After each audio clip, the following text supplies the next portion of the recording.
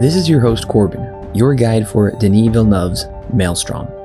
Before we get into the making of the film, allow me to take you back to the year 2000 to remember the top movies released that year.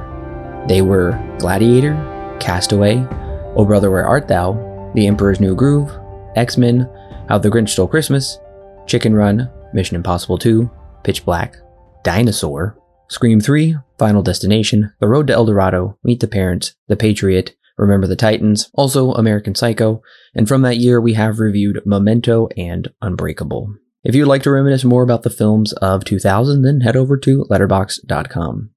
And while you're there, make sure to follow me and Alan.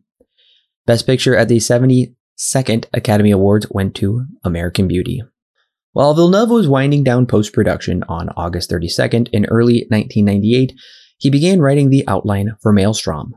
But as he recollects, according to an article by Mark Dillon, it was too difficult a story. The film is a dark tale. One of its subject matters is mythology. There's a strange narrator telling the story from a fantasy world. It's a hyper-realistic film, but it goes very close to fantasy at some points. For the narrator, he decided on a talking fish with a prehistoric design.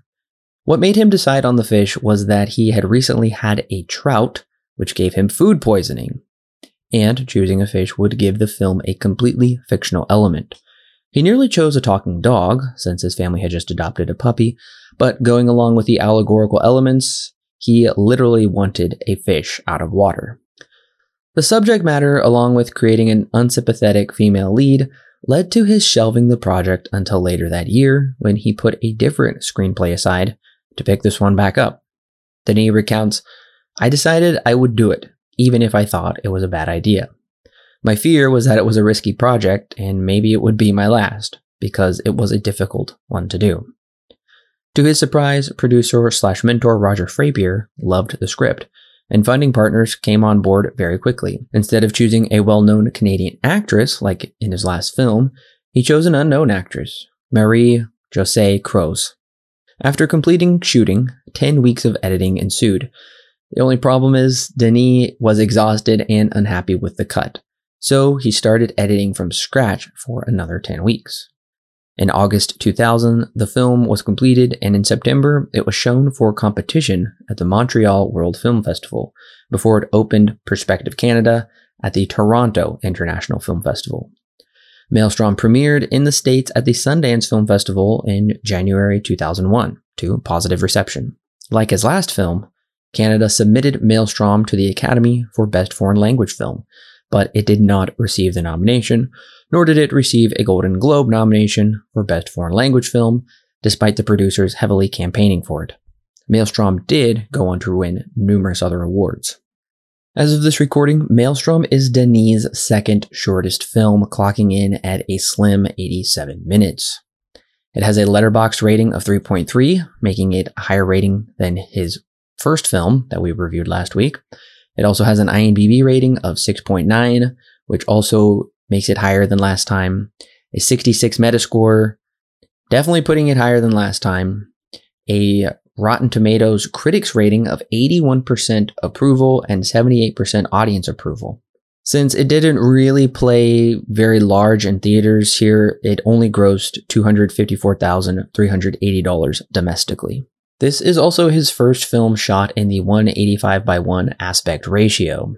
As of now, he would only return to this aspect ratio 2 other times, with the films Incendies and Prisoners. As far as his crew goes, only André Turpin is returning as cinematographer. Pierre Deschorers, sorry I did not say that correctly, it comes on as composer. Richard Comier is the new editor, and Sylvain Gingras is the production designer. Thank you, listeners, for coming along with me as I've been your guide to the production and impact of this film. Now that you have your guide to Maelstrom, make sure to subscribe to the podcast for Alan and I's full review coming next Monday. And tune in the week after as we catch up with Denis 9 years later for his black and white true story tragedy.